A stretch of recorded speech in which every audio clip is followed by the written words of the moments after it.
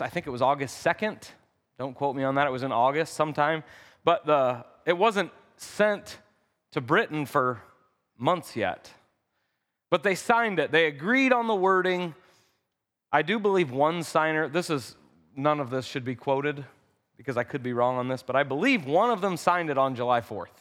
I think it was John Hancock, but I'm not positive. You can look that up. That's free 4th of July trivia. But one person signed it. They agreed on the wording of it.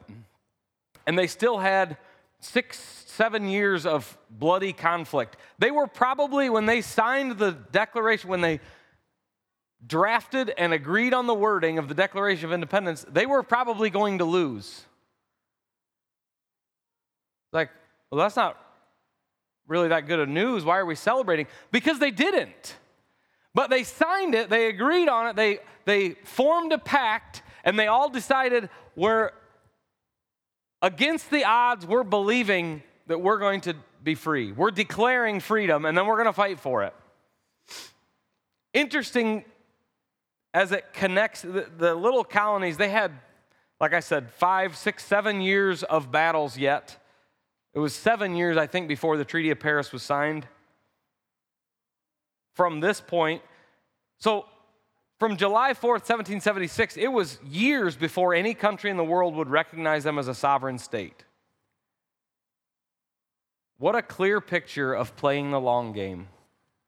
We started last week, we talked a little bit, if any of you remember last week we talked about, I didn't preach really, but we had Heather Pueller and Trey Smith shared about LifeWise. The LifeWise program that's coming to our community, they're involved in bringing it here. There's many of you are involved in bringing it here, whether it's through volunteering or financial stuff, whatever. There's a lot involved in making that happen.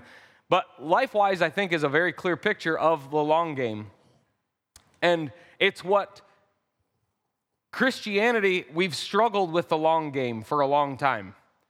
We have played defense and reacted to things for a long, long time. And some of that, I think a large part of it, what we're going to look at a little bit today, I promise this will not be my longest teaching ever, Danny, I promise. But I think in large part, this is because we don't know why we're doing what we're doing. When we don't know why we're doing whatever the thing is that we're doing, I'm not just talking about the church, as humans. If we don't know why we're doing what we're doing, when it becomes difficult to continue, we often will quit. Now, I was thinking about, I have to have examples because that's how my little peanut brain works. And I think about vehicle maintenance or machine maintenance. I think about it in machines, but like, I knew an outfit one time, they bought a machine and they ran it for a long time. It was a piece of heavy equipment. And when times were good, in other words, there's a surplus of money. We got plenty of money coming in. There's a lot of work. We're generating a lot of income. Whoever, the salesman that sold the machine to them said, well, you should service the engine every 200 hours. You should service the hydraulic system every 500 hours. And when there's plenty, that's kind of an expensive thing on some of these machines. But when you have plenty of money, it's easy. It's like, well, yeah, of course we're going to do that because the guy said to. But let times get a little tough. We haven't generated a lot of money. The savings accounts are a little, maybe they're empty. First thing to go, if you don't understand why you maintain that piece of equipment, it's like we should probably not spend the $1,000 on oil because we don't know why we're doing it anyways. They just said to do it.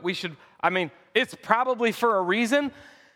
But if you've ever had to replace a hydraulic pump or overhaul an engine, well, that $1,000 seems pretty important or whatever it would cost. Is anybody tracking me on this? So when times are good, we just, hey, you go buy a new car tomorrow. Put yourself in this situation. You go buy a new car tomorrow. And, hypothetically speaking, let's say there was no EVs available, so you had to buy a combustion engine. And the salesman's like, you need to come back every 5,000 miles and we'll service your vehicle. Okay, no problem. Right now, it's under warranty. Gets out of warranty, you still need, where they do the free oil changes, we still need to do that. Okay, that's fine. We got plenty of money. But when the cupboard is empty and you don't have a lot of money, it's like, I don't know, it still has oil in it. Right? Does this make sense? Is anyone paying attention to this metaphor? Get you? It makes sense because it seems easy. There's still oil in it.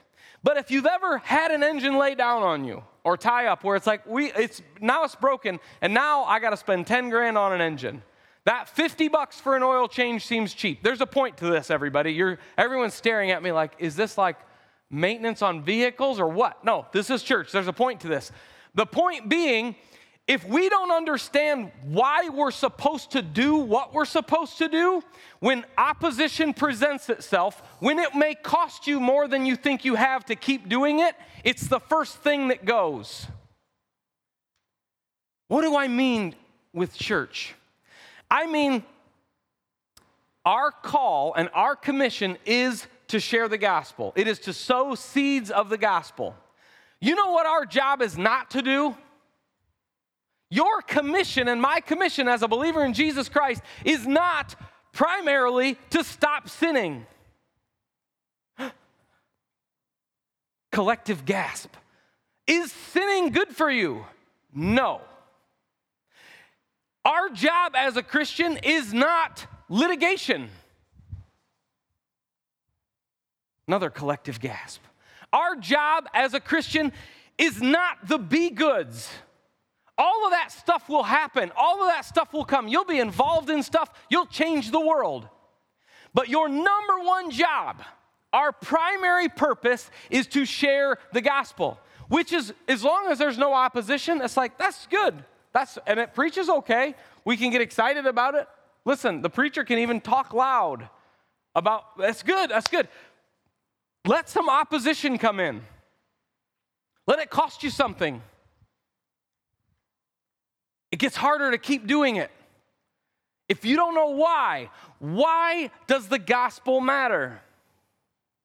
Why is it so important to play the long game?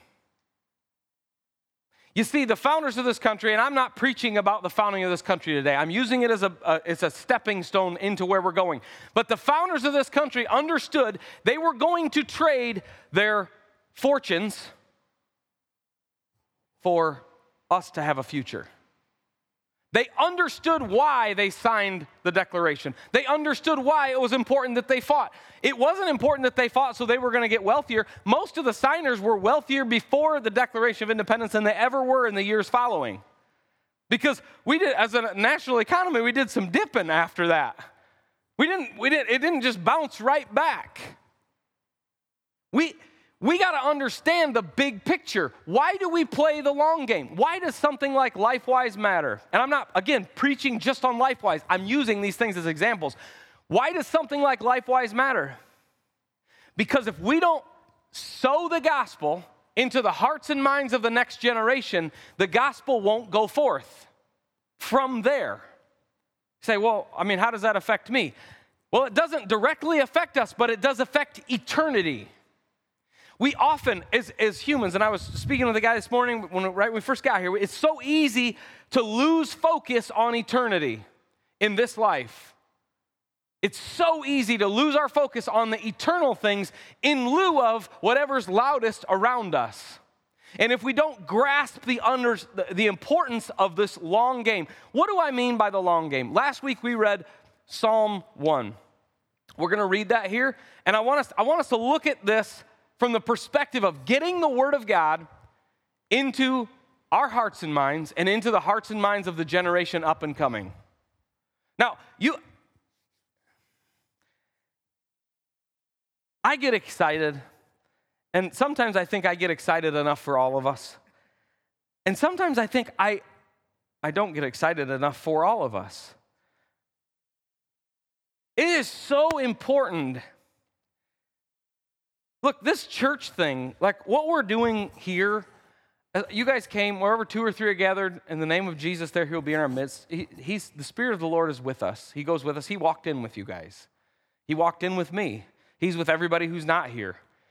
Sometimes I feel like it can just get repetitive. It can just get It's like, well, we did like the church thing. We went to, and you, not consciously. I'm not talking about consciously where you sit in your head and think like, I guess I just checked the box. But subconsciously, we can just get into this laissez-faire. It's kind of, like we did church, like we went to church, and it's like, wow, that's really good. We probably should share the gospel with somebody, and also, I got to get going.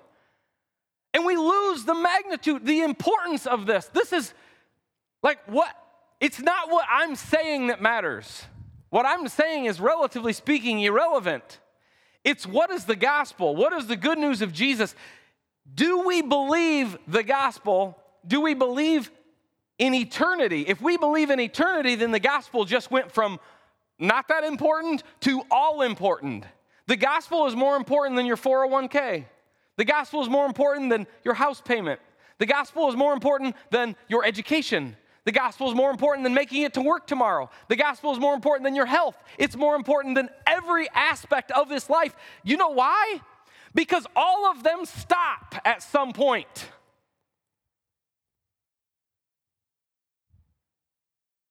Everything will tick its last tock at some point except the gospel.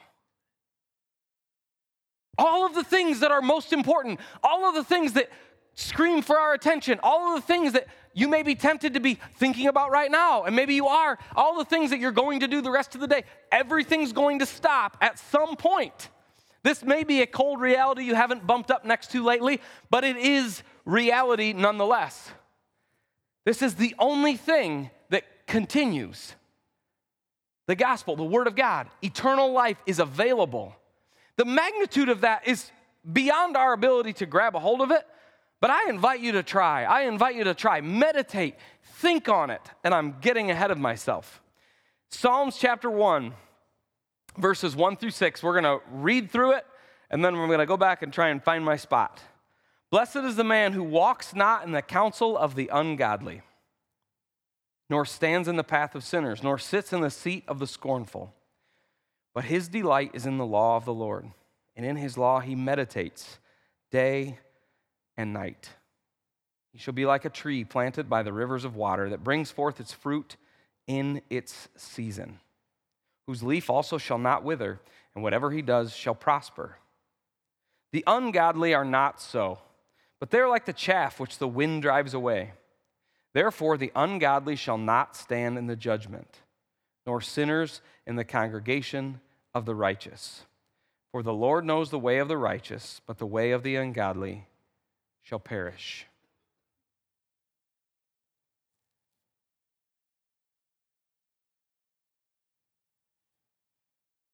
Sowing seeds of the Word of God will produce a harvest of Psalms chapter 1 in people's lives. Blessed, Strong's Hebrew word 835 means happy and content.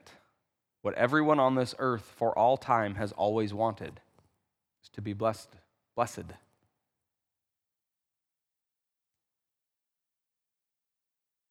Blessed is the man who walks not in the counsel of the ungodly. We choose where we walk, don't we? We make a choice where we walk, where we frequent.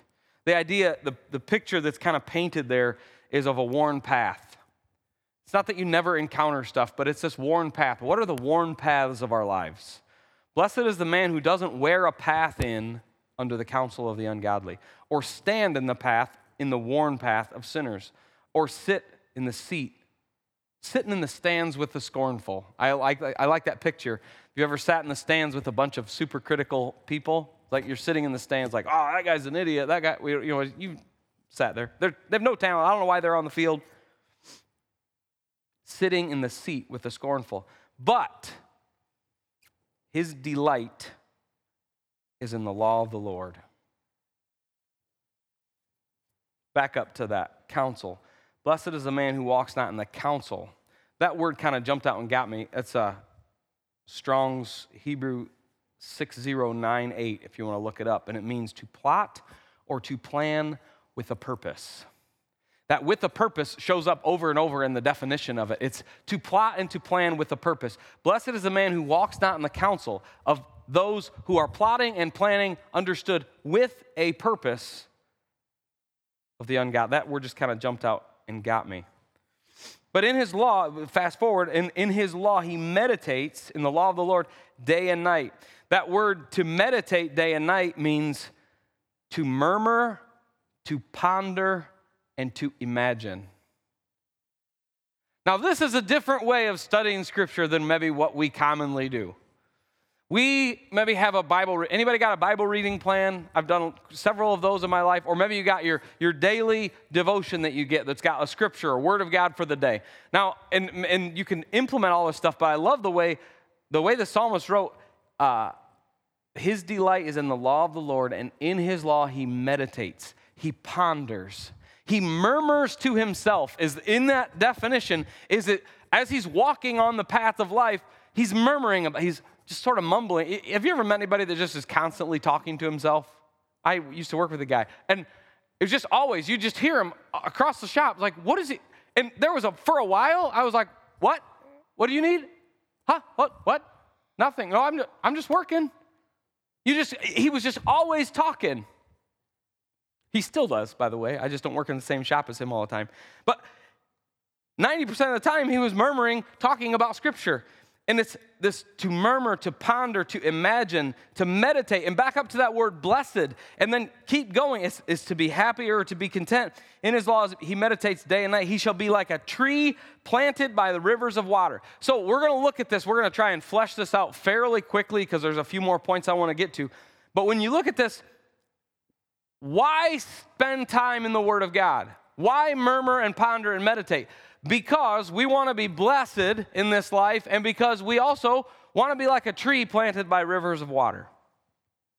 What does that mean? If you've ever memorized Psalm 1, you just think of like a tree and you finish it, planted by rivers of water. But we don't often think about it. Now, the last 6 weeks of farming has made us think a lot about what it means to be planted by a river of water.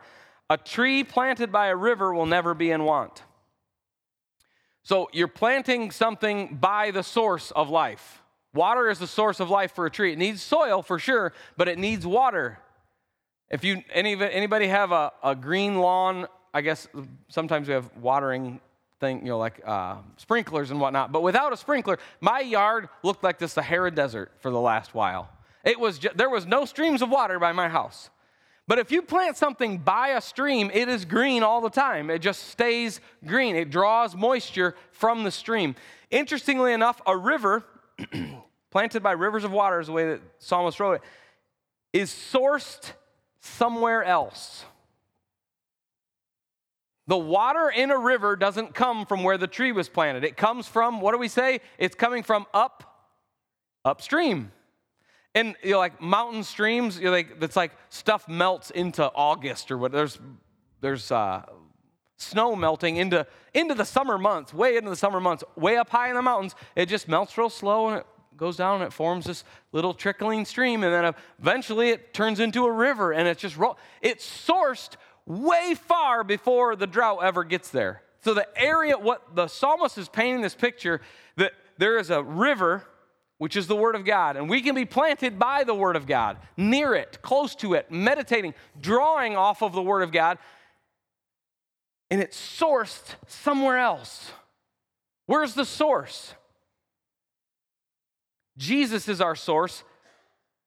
It's not here and now on our shoulders. Today, the importance of water in our culture is it's lost a little bit because our society, we live in such a posh, we have plenty of, there's bottled water. We go buy bottled water. We have water piped into our house from water towers, and we got water treatment plants, and we got, there's just water everywhere. We have plumbing. We just flush the toilet, and we do all this stuff. There's just water. So its value is kind of lost on us. But when the water, I grew up, we had a shallow well, and the well would run out periodically. And we learned to value water quite a bit. It's like, I want to take a shower. Well, you can go stand in the shower. That's about as far as you're going to get. There was no water. The well would be out of water. And we travel today, the closest picture of the value of this, we travel today from fuel station to fuel station, don't we? If you've ever been out west, you know that there's places when you're going across like Nebraska, South Dakota, Montana, where it's like next fuel, 287 miles. And we look at our odometer, it's like we got 50 miles on this tank, but you add 50 to 287 and we're out before we get there. So we stop in and we get more fuel. We think fuel station to fuel station. When this was being written, you traveled from water source to water source if you couldn't follow a stream. Because the importance of water, you would die without water. Now, we understand that as a principle, but not as a practice today. We don't hear about a lot of people that are like, they died of thirst crossing I-80 across Ohio. That doesn't happen real often. Not that it couldn't or doesn't, but it doesn't happen very common. You can run out of fuel, but you don't usually run out of water. This is, like, they had such a high value on this water that this picture of being a tree planted by rivers of water, it meant something to them. But even today, when you would travel from water source to a water source, you would do it to avoid withering. I chose that word specifically because that's what it says, whose leaf also shall not wither. He will be like a tree planted by rivers of water that brings forth its fruit in season, whose leaf also shall not wither. And whatever he does shall prosper. This is a good thing. You read this. Who reads this and says, I don't really want any part of that guy? We read this like, I want to be that guy. The temptation, though, and the temptation is to take this and turn it into this natural life. Anybody dealt with that temptation? Or maybe we've heard that, where it's like, what the psalmist is saying that if we read the Bible, we'll never be physically in want. And if you take this chapter, rip it out of Psalms and out of the context of the gospel, it preaches okay.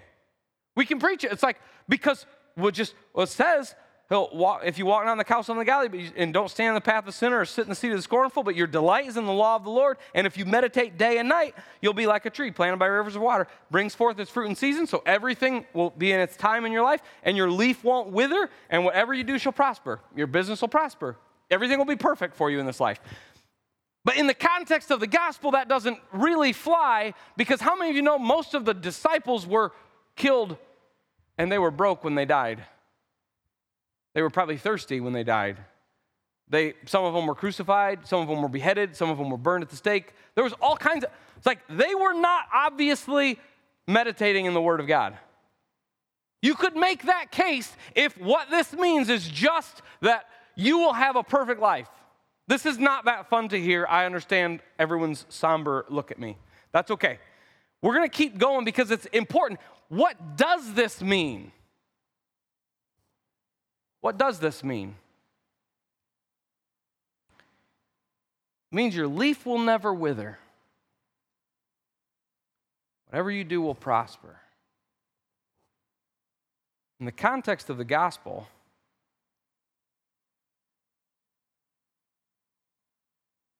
when the source of our joy and peace is not in this world, even when a difficult season or a drought or a natural happening occurs that's negative, we can still rejoice because our source as a believer, who we are rooted and grounded in the Word of God, is Jesus. It's upstream. What does this mean? How does this apply into our lives? And you might be thinking, how is it going to tie this all together? I am not sure yet. No, I've got a whole bunch. There's just a lot to this, and I want to paint this picture, the value of the Word of God being placed in the hearts and minds of young people, in our hearts and minds. It's not just to get something good in this life. If I preached a message and I came up here, it's like, man, if you guys all read the Bible and you read it every day and you don't think about anything else, by the end of the year, you're going to be richer than you were last year. And then that's fine, but what if a year from now somebody goes bankrupt? Well, then I failed, or the gospel failed, or the most convenient thing is to say, they didn't meditate enough. They didn't focus enough on it. And that's not what this is about. You see, think about it. In his law he meditates day and night. He shall be like a tree planted by rivers of water that brings forth its fruit in season, whose leaf also shall not wither, which tells us droughts will come, but our leaves don't have to wither. Will difficulties come? Sure. Promise you. Jesus said there's going to be difficulties. He promised that he overcame the world. We don't have to lose heart when we encounter difficulties. When the grass is dry around us, we can draw on peace and joy from the gospel that's coming upstream. It might not be our circumstances. The word happy means it's drawn from the same thing that we get to happen from. So our happiness is rooted in whatever's happening around us. So it might get difficult around us, but our leaves, the color, the way we look won't wither and fade. Now, physically we might, but understand when someone sees you and they know that you're in Christ, you look different. You walk through what? The valley of the shadow of death, and you fear no evil. That's just plumb wrong in the natural. Walking through the valley of the shadow of death should produce fear of evil in the natural. Does that make sense? It's like, well, we're walking through the valley. It could be very scary. In fact, we could die, or possibly we experience death, or someone around us experiences death. That should evoke a reaction of fear. But if we're just what Psalm 1 is talking about, when we meditate on the law of the Lord, we'll be like a tree planted by a river. We know he's with us. We understand what? The magnitude of the gospel. We understand, yes, this life is difficult. It seems to be a bit dry. But you know what? It's all right. I'm still right. With who? The government? Maybe, maybe not. Who are you right with? I'm right with the creator of the heavens and the earth. The God who has no beginning and has no end has said, you are right to stand before me. In fact, you are my child. Oh, what's that about it's difficult down here? It may be difficult down here, but it's okay.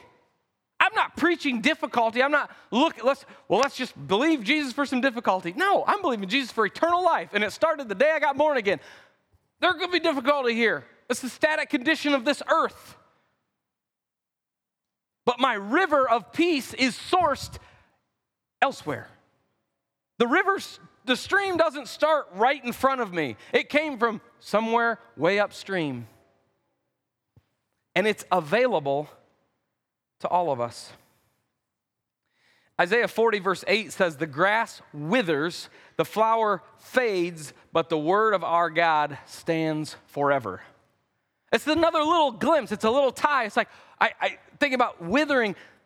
The grass withers. We've seen that, have we not?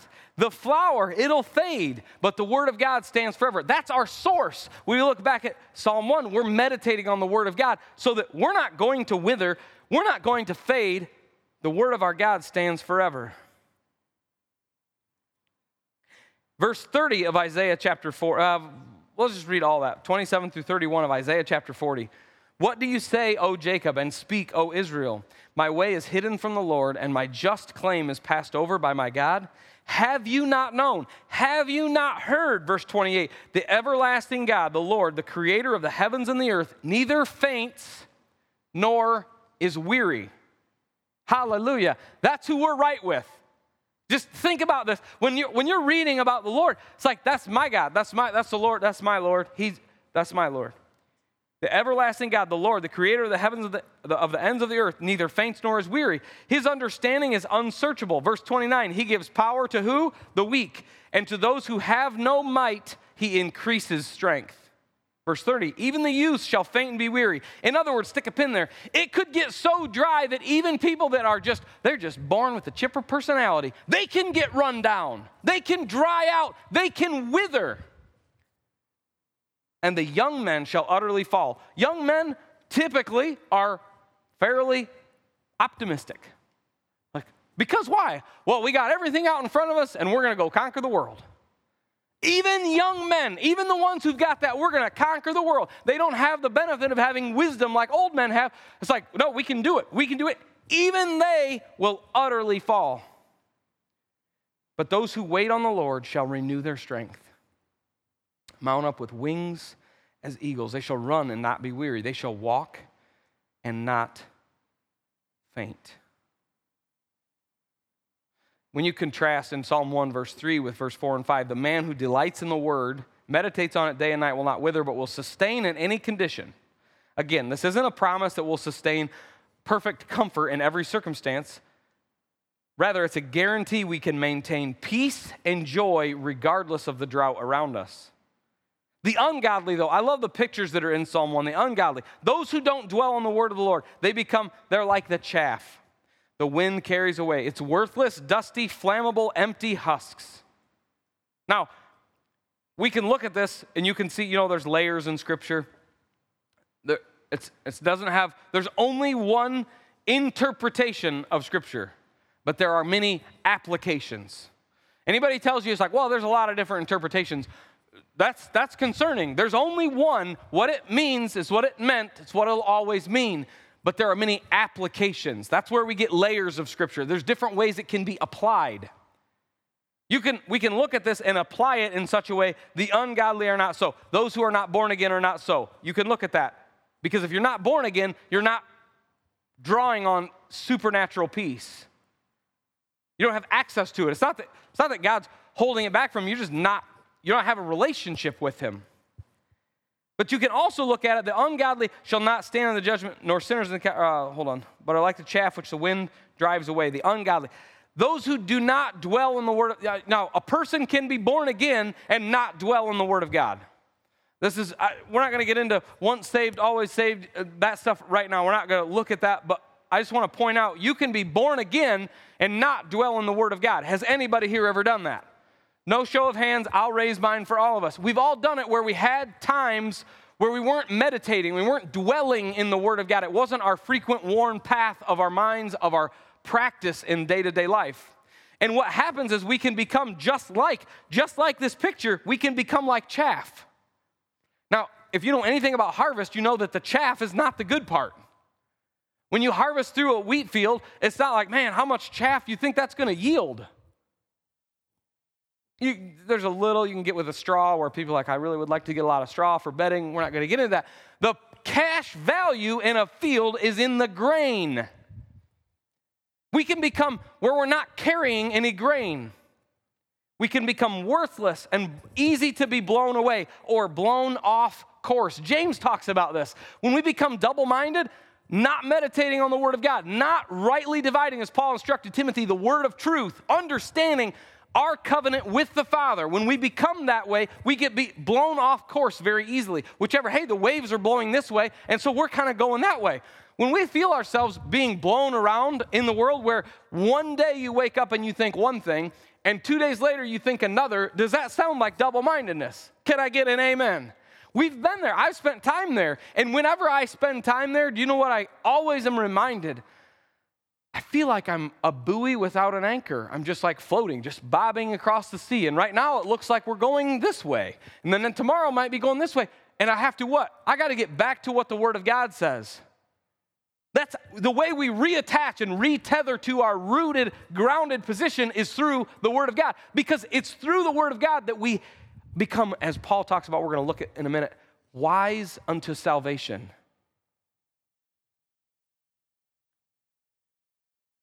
There's a lot in this that I want us to get to.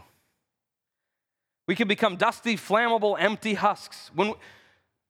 It's a clear contrast. We all understand contrast. Black and white. The contrast. Left, right. Up, down. We contrast and compare things all the time. Fast or slow. If I was to run with any of you across this building, I would be the one you would say, slow. And everyone, fast. If my wife is a perfect example. She was a runner in high school. She's way faster than I am. And so when we run, it's like, hang on, honey, I'll be up there in a minute. It's an easy contrast or comparison. Psalm 1 presents us with a very clear contrasting position. We can dwell in the Word of God, rooted and grounded in the Word of God. And we can experience peace that passes understanding. We can experience being able to bring forth a harvest regardless of our circumstances. We can walk in peace when the world... Imagine the testimony. There's a lot of people have spent a lot of time preaching on the testimony and talking about, well, imagine when you studying the Word of God and then your business blossoms, what a testimony that is to the Word of God. And that's fine. I'm not throwing stones at anybody, but I want to offer a contrasting opinion to that is, imagine that everything in your world goes sideways and you're still at peace. Now tell me, which one is a greater testimony? When the world's going sideways and you maintain faith. When, as the stories of old, people that translated the Word of God into common languages so people could read it got burned at the stake. And while they were burning, they were praying for the people that were burning them. The testimony of that man's experience made it to the ears of the king who commanded him to be burned. And the king wound up getting born again. That is a testimony. Difficulties are going to be here. But if we can root ourselves down deep into the Word of God to where our sustenance isn't on the news doesn't have to go our way. And I'm telling you right now, it ain't always going to go our way. But when we get rooted down so deep that we're drawing from the stream, the topsoil's bone dry. The grass is withering. The flowers that somebody planted around the base of our tree, they're all faded. And we're still got green leaves. We still got peace. It's so easy to preach. Everybody should go read your Bible. We're going to do a Bible study so more people read their Bibles. But if you don't know why you're reading your Bible, if you don't understand the purpose of reading your scripture, spending time in the Word of God, it's not to make you a better person.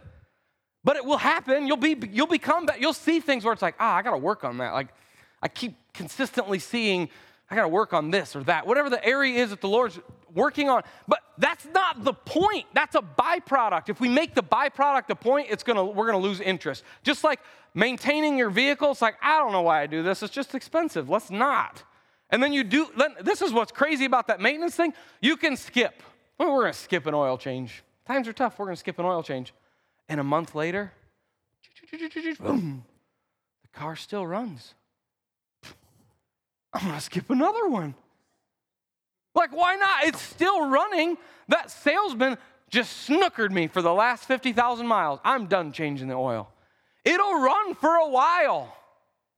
You'll maintain for a while. You'll even maintain a decent amount of peace for a while. But if you unplug from Scripture and you just plug that plug into everything else around you, it will not take long before you're going to have some long crank starts on that car. It's like, I don't know, what's that noise? I don't know, turn the radio up a little louder. What's that light? I don't know, honey, you got a sticker? We'll put a sticker over the light on the dash. And before you know it, it's not running anymore, and someone tows it to a dealership, and they're like, yeah, we can put a new engine in it for about $15,000. When did you change the oil in this last? Well, you guys did it the last time when it was free. There's your problem. We can unplug. Our lives are just, that is a typical thing. We'll just unplug. And we'll just, you know what, I don't really need to be part. I read the Bible for a long time. It's like, I'm good. I know, and this is what Christians, it's like, I know where I'm going. Anybody ever hear anybody say that? It's like, are you like, what are you learning in the Word of God? I don't know, I know where I'm going. We unplug. It is a decision. We decide what we meditate on. We decide what we think on. We decide what we feed on, where we sit in the worn paths that we develop in this life. You are in charge of that in your life. That's a big responsibility. Don't fall prey to this thing where whatever you think is either God or it's like, well, it's just what God wanted me to think about. That's not true. God entrusted your decision to be born again to you. He entrusted that into your and my lives. We chose to believe on the name of the Lord Jesus Christ. You think He's going to determine what you think? When He entrusted us the ability to decide to be born again, and then you think, He's just going to turn my brain on autopilot and whatever I'm supposed to think about. Don't fall prey to that. You decide. We decide what we think. We choose what we meditate on. I don't mean meditate in a weird Eastern strange thing. I mean like what you think consistently on. I think this Psalm 1 that we just looked at, I think it paints a really clear picture of why a program such as LifeWise is so wildly important. And I hesitated coming back to this, but they talked about it last week. They presented some of the nuts and bolts, the mechanics of it. This is where it's at. This is what they're doing. They need X number of dollars. That's fine. And it was good to have them present that. I'm excited to have them present that. But I really want us as a church to think about what's our involvement in that. Financial comes and goes. I'm talking about what's our willingness to promote it, to carry water for something like that. The far-reaching effects of something like that, where you're getting young children exposed to the gospel who wouldn't otherwise be, and we can have a part in that. Boy, take my money. Like, that is the most important thing we could ever do. As New Covenant believers, it's so clear why this psalm is true. When we understand that Scripture is a revelation of Christ, all Scripture reveals Jesus, the Christ, the Messiah. It becomes clear why it is able to provide sustenance in any circumstances. Does that make sense? As a New Covenant believer, so if you're here today and you believe in Jesus Christ, you're a New Covenant believer, which means you believed in the covenant that Jesus established the night before he was crucified, that he, in his death, burial, and resurrection, because he was a sacrificial lamb, we can be right with the Father. When we understand that, and I know I talk about this every week, and I probably always will, it becomes easy to see why meditating on Scripture will sustain us in any time.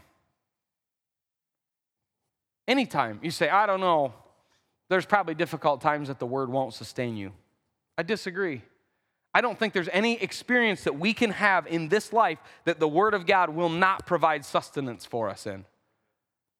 Not one. 2 Timothy chapter 3, verses 13 through 17. This is the last chunk of Scripture, unless it's not, that we're going to look at. Verse 13, but evil men and impostors. Paul wrote this letter to Pastor Timothy. He had started, he was a missionary. He traveled around starting churches and sharing the gospel, preaching the gospel, discussing the principles of the gospel. He was a Jew of Jews, a Pharisee of Pharisees. He had been trained by the religious elites of his day, and he had been commissioned by God to carry the good news of Jesus Christ to the Gentiles. And in his travels, he had started these churches, and then many of them he had placed under the leadership of Pastor Timothy, who was a young man at that point in time.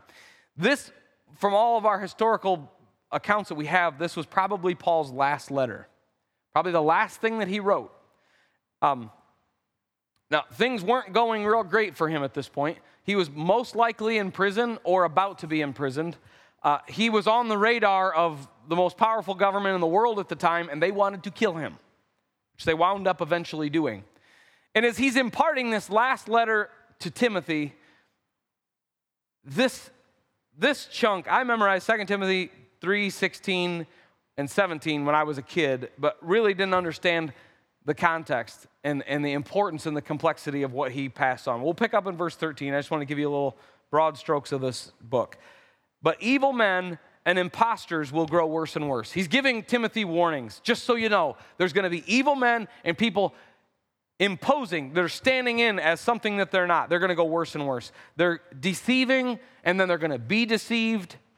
But you must continue in the things which you have learned and been assured of. Hold fast. You continue.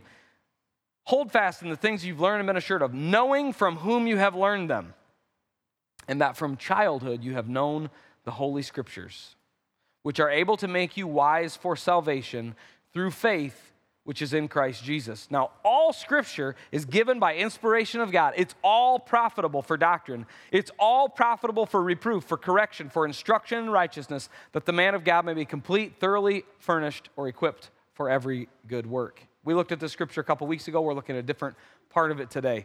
Verse 15 says, and that from childhood you have known the Holy Scriptures. Now, what Scriptures do you think Timothy would have known? From childhood, it would have not been, you think maybe John. That would have been a good, he wouldn't have known John. He certainly wouldn't have known it as Scripture. The Scripture that Timothy would have known from his youth was the Old Testament. Well, that doesn't make sense, though, because it says that it'll be able to make you wise for salvation through faith which is in Christ Jesus.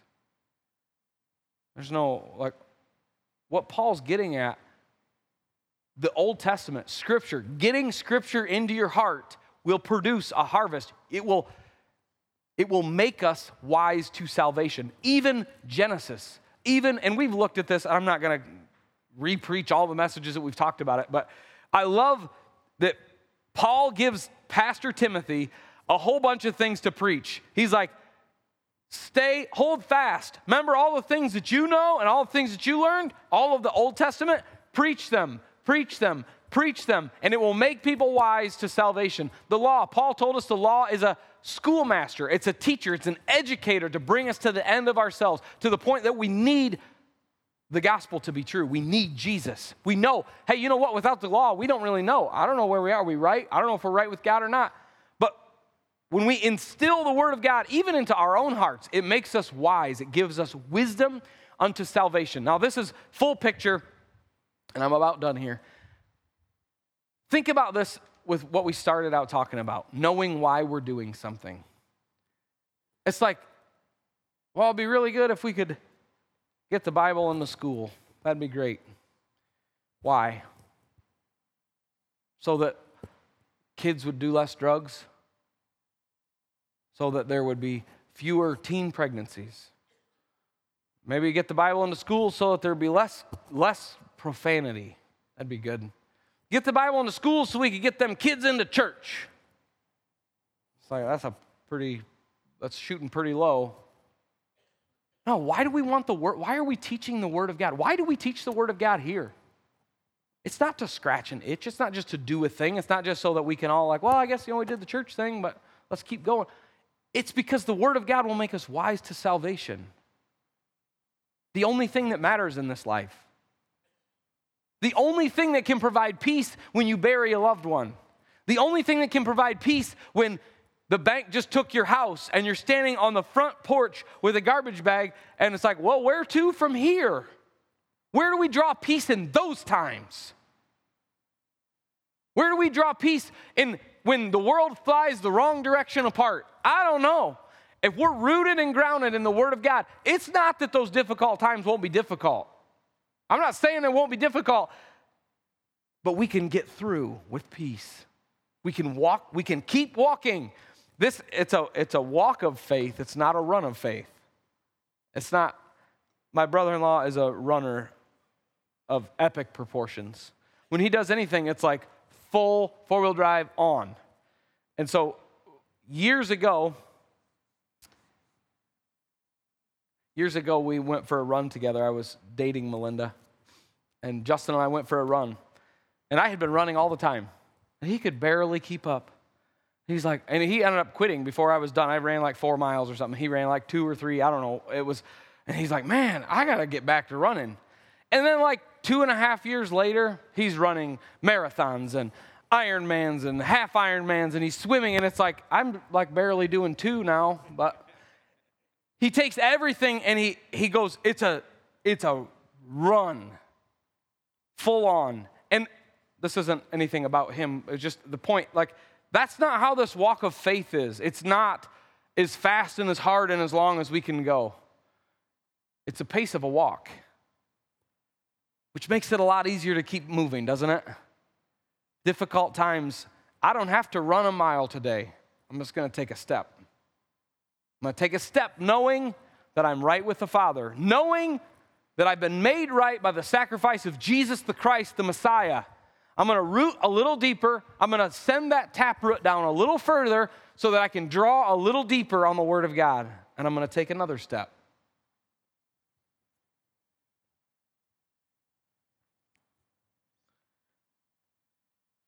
You must continue in the things which you have learned and been assured of, knowing from whom you've learned them. Verse 15, that from childhood you have known the Holy Scriptures. They're able to make you wise for salvation through faith, which is in Christ Jesus. And then he goes on in 16 and 17, and he qualifies all Scripture is given by inspiration of God. It's profitable. This is no less true for us today than it was for Timothy. My encouragement for you today: continue in the things that you've learned, things you've been assured of, knowing from whom you've learned them. Many of you from childhood, you have known the Holy Scriptures. Hold fast to those. They're able to make you wise for salvation through faith, which is in Christ Jesus. Remember, church, all Scripture given by inspiration of God is profitable for doctrine, for reproof, for correction, for instruction in righteousness, that we, as the sons and daughters of God, we may be complete and thoroughly equipped for every task the Lord has for us. Stand with me if you would this morning. I'd like to dismiss us with a declaration.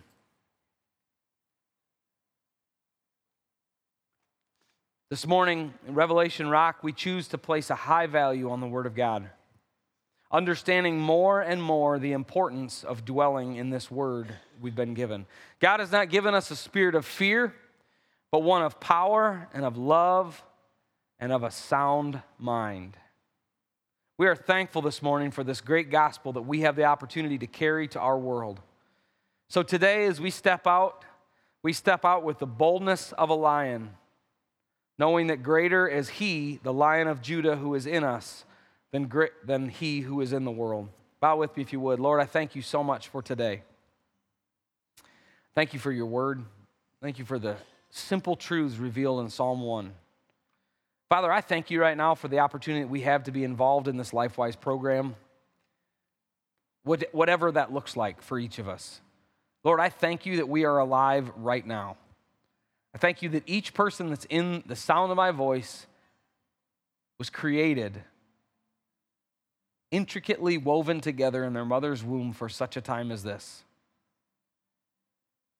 Father, I pray that whatever the thing is, whatever the things are that you've laid on the hearts of the people in this room, you would give them the courage to step out and do. Lord, whether it's simple conversations, most of life is simple conversations. Father, I just pray that you would give each of us courage to have those simple conversations this week, to ask the simple questions and to share the simple answers. Lord, I thank you so much that you have woven the gospel all through all Scripture. That it's not only found in one book, but you've built in redundancies for us. Over and over and over, you present the gospel. You present the gospel in Genesis and Exodus. You present the gospel all through Moses' ministry and into Joshua, and all through the Old Testament, Father, in David's life and Solomon's life, Gideon.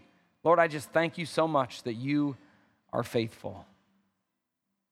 Pray a blessing over this body as we go from this place, that we would go with boldness, Father, as we've just declared, carrying the gospel. Regardless of our circumstances, regardless of the reports on the news, regardless of what circumstances we encounter this week, Lord, that we would send our taproot deeper into the Word of God and draw on that Word and the truth that is in it. In Jesus' name we pray. Amen.